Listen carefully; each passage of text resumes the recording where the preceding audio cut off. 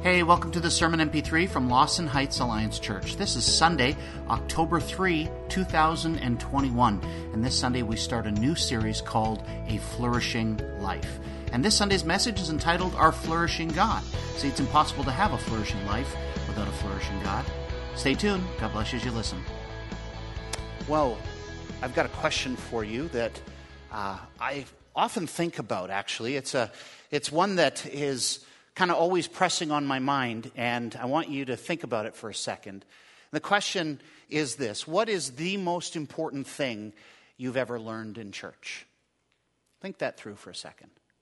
What is the most important thing you have ever learned in church?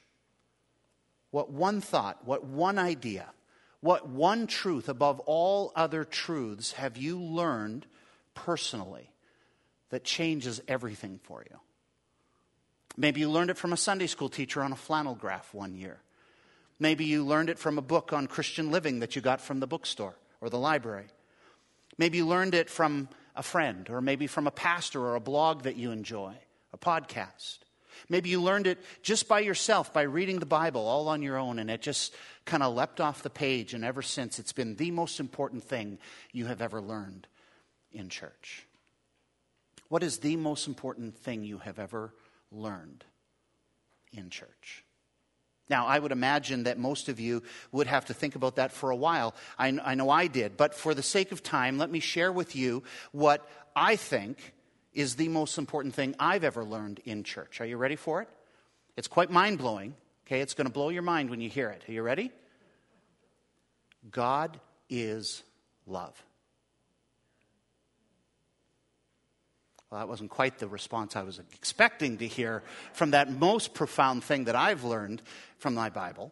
But, I mean, think about it. Doesn't that just kind of freak you out when you think of those words, that God is love? I mean, could there be any more important idea in the universe than God is love? I guess, again, not quite the response I was expecting this morning. Actually, to be honest with you, I've even written this in my notes. I was expecting you to respond that way. I honestly didn't think that you would be all that wowed by what I have found to be the most important thing I've learned in church. Because it seems so simple, doesn't it? It seems so obvious that it should go without saying, right? But I want you to think about something else.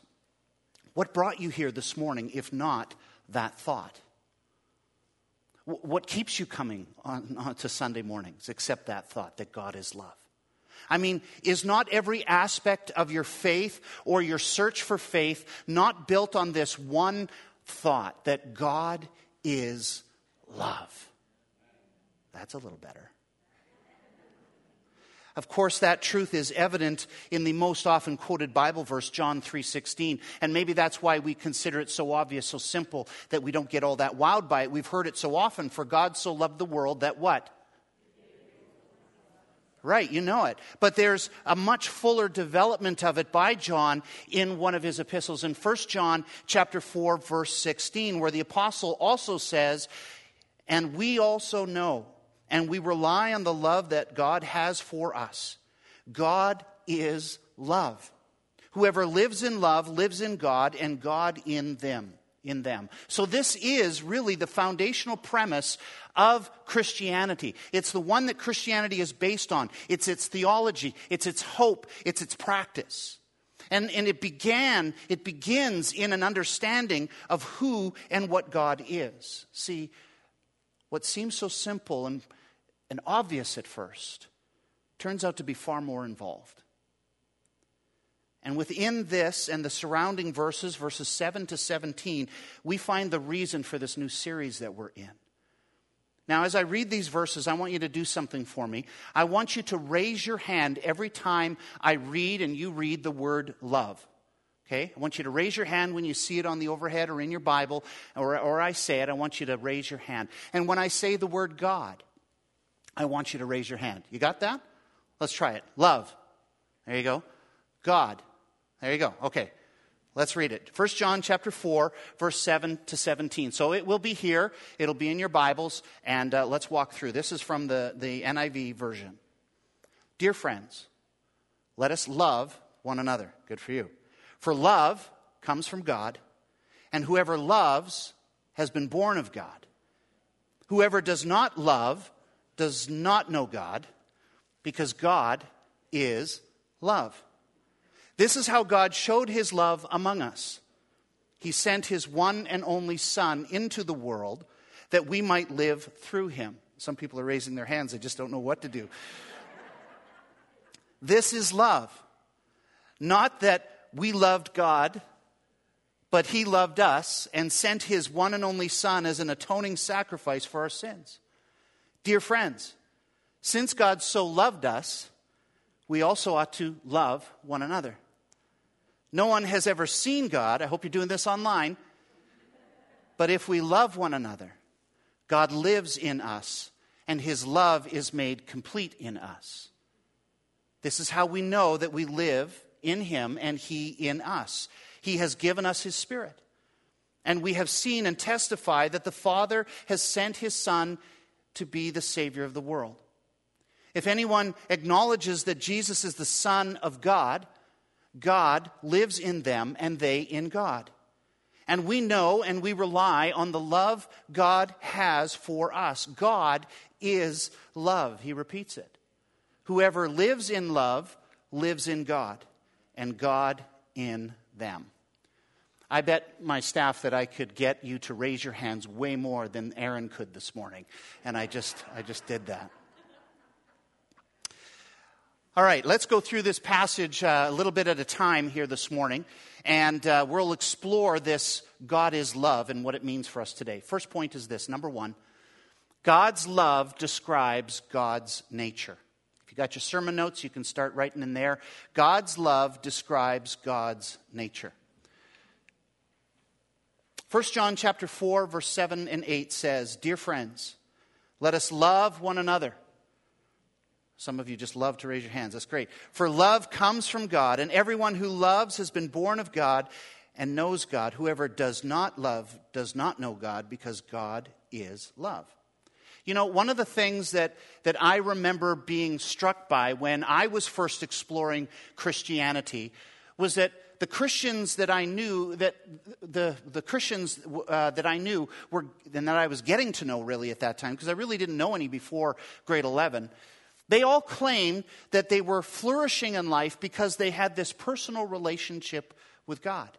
I mentioned that last week, that we evangelicals even brag about that. That's sort of our benchmark, right? We can have a personal relationship with God. Now, if you've grown up in the church, you might not appreciate what kind of a statement that is. To someone really far from God like I was, that's like crazy talk. I used to think that folks like you were a few fries short of a Happy Meal because of that kind of a statement. Like, how do you ever dare to claim to know God if he exists?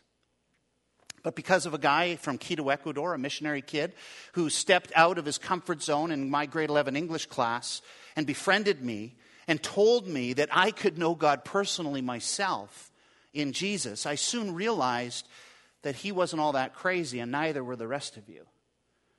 See, that claim of a personal relationship with God began to intrigue me, to attract me. And then one day, it committed me. I really then confessed with my own mouth that Jesus would be my Savior and the Lord of my life. But that was just the beginning. After that, I began the journey of knowing him personally. Didn't know that just the prospect of knowing him. I began to know him personally. And one of the very first things that I learned about God was, what do you think? God is love. That's what it says in the first law of the 4 spiritual laws tract. Do you remember these little tracts, these Bible tracts that you used to hand out? You can still get them from the Christian bookstore. But the first law of this witnessing tract, if you remember it, the first law says God loves you and offers a wonderful plan for your life. What a fantastic premise.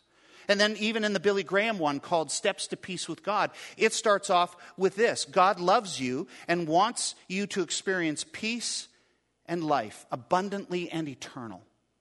I mean, how fantastic is that? God loves you and wants you to experience peace and life abundant and eternal. Now, initially, you and I are tempted to tackle that truth from a typical Western academic point of view. We look at God is love as a means of defining God. And while it does define something of God, it no more defines him than if I were to say Mike Newson is handsome. Why are you giggling? Why are you laughing?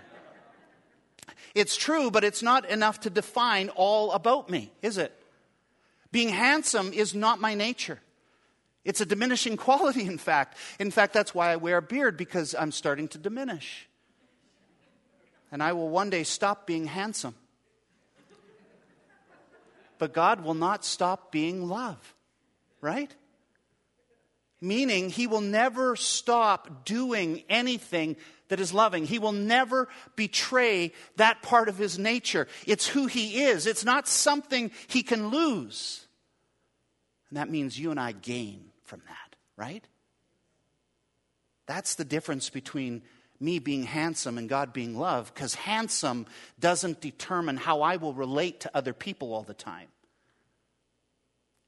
But because God is love, because it's his nature, it's his love that governs all of his activity in the universe. It qualifies what he says, it qualifies what he does, and it qualifies what he promises to do in the future. Why don't we celebrate that with a hallelujah? Just raise your hand. There you go. Praise the Lord. Number two, God's love advances God's work in us. God's love advances God's work in us. 1 John 4, 7-10. Dear friends, let us love one another, for love comes from God. Everyone who loves has been born of God and knows God. And whoever does not love does not know God, because God is love. This is how God showed his love among us. He sent his one and only Son into the world that we might live through him. This is love. Not that we loved God, but that he loved us and sent his Son as an atoning sacrifice for our sins. Folks, God is at work in the world. He's always been at work in this world since the day he created it. He is at work in this world, and like we learned last month, the Father sent the Son to accomplish a specific task, a specific work, namely to reveal to us what God is like. John chapter 1, read it through. And what is God like? Well, 1 John chapter 4, verse 7 through 11 says, he is love. And without Jesus, it would have been impossible for you and I to know God like this. Because without that atoning sacrifice of Christ, you and I would still be dead in our sins. And that was the work of Christ.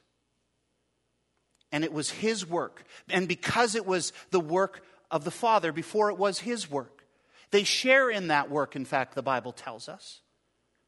And that work of God is not advanced through the world by judgment and condemnation. It was and is and always has been advanced by his love alone, shown ultimately in the life, death, and resurrection of Jesus. Hallelujah. 1 John 4, verse 9, this is how God showed his love among us. He sent his one and only Son into the world that we might live through him. It was because it was his nature to love that he made it his work and his mission to love you. And he relentlessly pursued you, even though you were totally unworthy of love because of your sinfulness, but he still loved you. Verse 10, this is love, not that we loved God, but that he loved us and sent his Son as an atoning sacrifice for our sins. Oh, friends, God's love is so selfless that the only way to save you was to sacrifice his one and only Son, the Son he loves, Jesus. He had to send his one and only Son to the world to die on a Roman torture device, a cross, to pay for the penalty of your sins, to bring you back into his love fully. That's the extent of his love. In fact, the way God saw it, he really couldn't do anything else. You were worth the price. He loved you that much, and he paid it. It was because of God's love that he didn't give up on you when you refused him the first time, or the second, or the 1,000th time, right?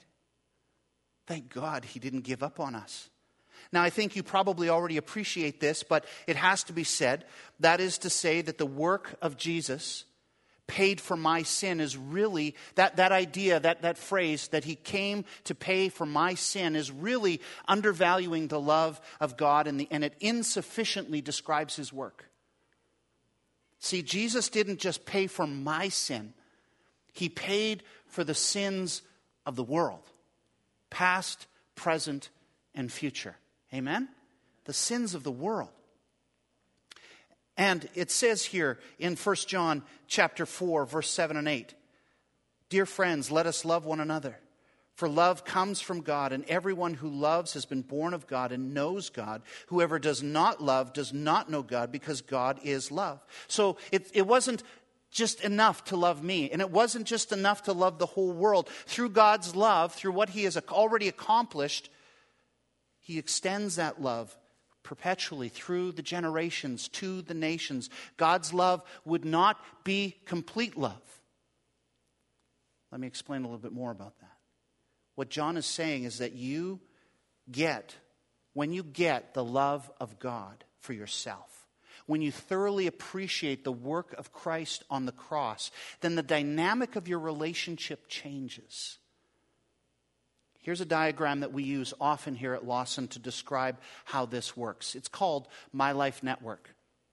This is me or you in the center of all these other things. These are the activities and the relationships that are part of your life, the network of your life.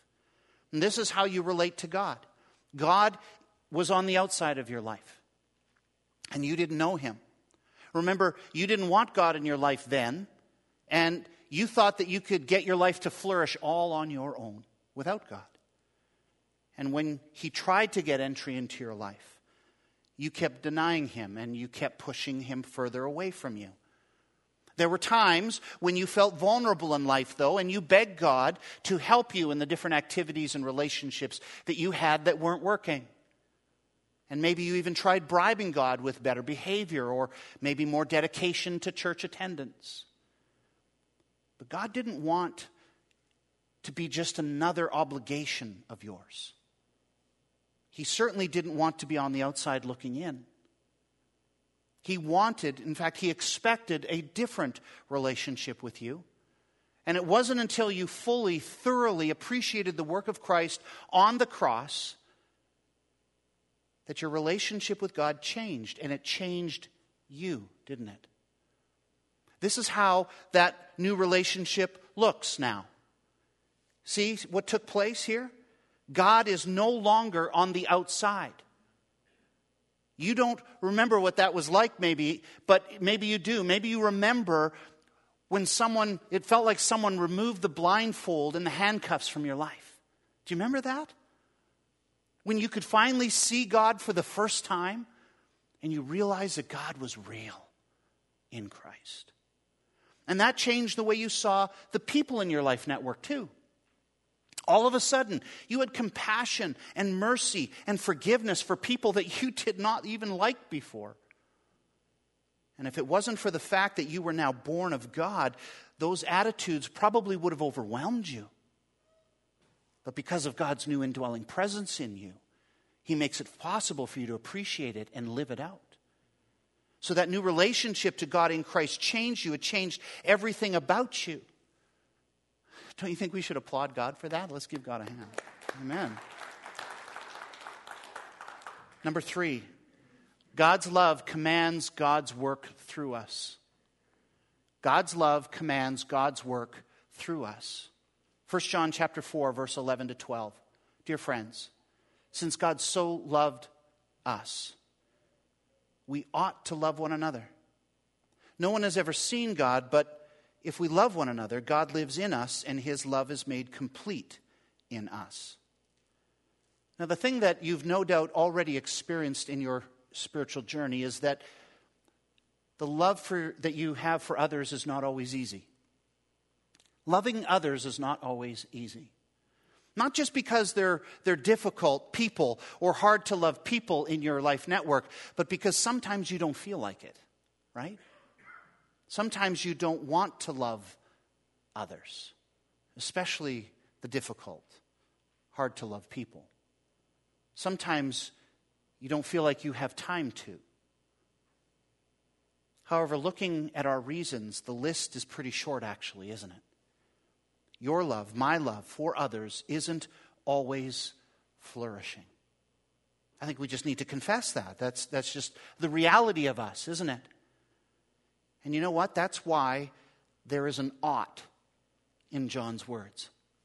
Let's look at it. Verse 11. Dear friends, since God so loved us, that's Jesus on the cross, right? Since God so loved us, we also ought to love one another. See, God's love advances God's work in us so that he can command his work through us. That means that God commands his work to be our work, doesn't he? And God commands that our love ought to work like his love works. That's sacrificially. In John's second letter, he reminds his audience of this. 2 John verses 5 and 6. He says, I am not writing to you a new command, but one we have had from the beginning. I ask that we love one another. And this is love, that we walk in obedience, there's the ought, to his commands. As you have heard from the beginning, his command is that you walk in love. Just so you know, this is John, the disciple of Jesus. He was there with Jesus in the beginning. When he and the other disciples were walking with him along the paths of Galilee, they were given this new command by Jesus then. So by the time John writes these 3 letters, this isn't a new command anymore. Let me read the command when it was new, though. John chapter 13, verses 34 to 35. Go to the Gospel of John. It's a few books back. He says, a new command I give you.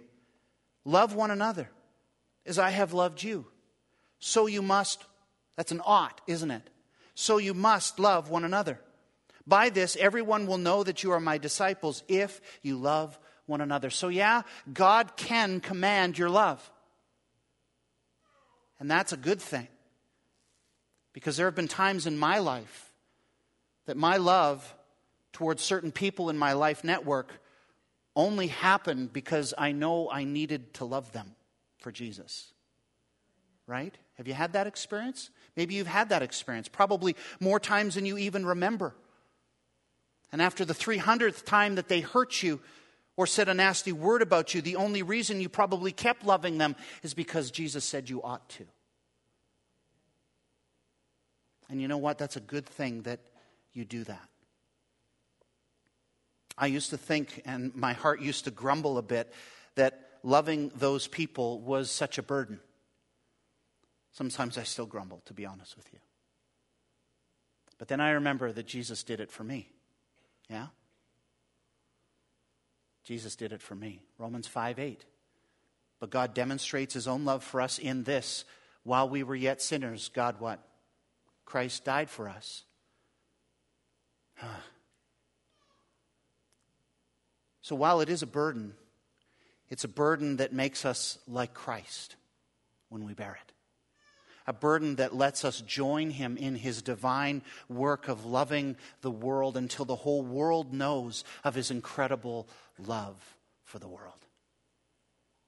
So yeah, Jesus commands God's work through us. We ought to love one another. He even commands us to love our enemies. You remember some of those statements in the Gospels? Now, this work of love stuff is still going to feel like a pretty big burden to us unless something changes in you and me. 1 John chapter 4, verse 12. No one has ever seen God, but if we love one another, God lives in us, and his love is made complete in us. According to John, God's love reaches its fullest expression. It's made complete in us when we love our fellow human beings. When we live in love like he does, we prove that he lives in us. This is the central dynamic of My Life Network, right? Right there in the center, God in me. We prove that God is in us when we work and we live and we love the people in our life network like he did. In fact, we're living for him and we're loving for him so that others will know him, right? It's a central dynamic of My Life Network. God is no longer on the outside looking in. He indwells. He now lives in us. And when God lives in you and you live in God, then you will instinctively, maybe not 100% of the time at first, but the more you grow in the love of God who indwells you, then more and more your love will flourish for others like God's love does for you. And you know what? You will be everywhere in your life network. And even in random places where people you don't know are. And you will look at them differently. You will look at them with the eyes and the heart of Jesus. And you will love them. You will see broken people. You will see people who are in pain. You will see people who have injuries or people who have diseases or people who have health issues. And your heart will be compelled to know them and love them and pray for them in Jesus' name. All of this is the basis for next week's message about how to flourish in God's love. But suffice it to say that all that we have learned today is possible only when something transformational takes place in us. A remodeling from normal human experience and existence to supernatural living. What we're talking about here is a total transformation of your entire person by the indwelling God of love. And only in that relationship can your life flourish. Has that happened to you, my friends? For you here on site, has it happened for you? For you online, is this your experience, a flourishing life in Christ with the indwelling God transforming you? Have you acknowledged that Jesus is the Son of God, and do you claim him as your Savior and Lord, as your own? I believe that all of us want two things. That's why we're here today and why you've tuned in online. We want to know God for ourselves, and we want those we care about to know God like we do. In fact, more than we do. The latter is not something we can force on others, but the former is something we can secure today, isn't it? You can know God today. You can know this God of love today for yourself and be changed. John in his gospel says this in chapter 6, verse 37. Well, actually, he doesn't say it. Jesus says it, but he's just quoting it. He says, "For I have come down from heaven not to do my will, but to do the will of him who sent me. And this is the will of him who sent me, that I shall lose none of all those he has given me, but will raise them up at the last day. For my Father's will is that everyone who looks to the Son and believes in him shall have eternal life, and I will raise them up at the last day." How can you know God today personally? Look to the Son. First and foremost, look to Jesus. Believe in him. Believe that he is God's way for you to know him.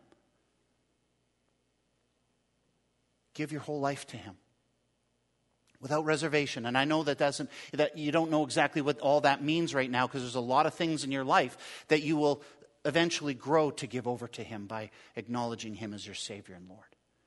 But just start where you are. You don't have to try to make your life perfect. You don't have to try to fix a few things first. You just need to come as you are, and you need to accept Jesus as your Savior and Lord. and He will give you eternal life. And then the nature of your relationship will change from God being on the outside, as we talked about, to God being on the inside. And only in that new relationship will life flourish for you.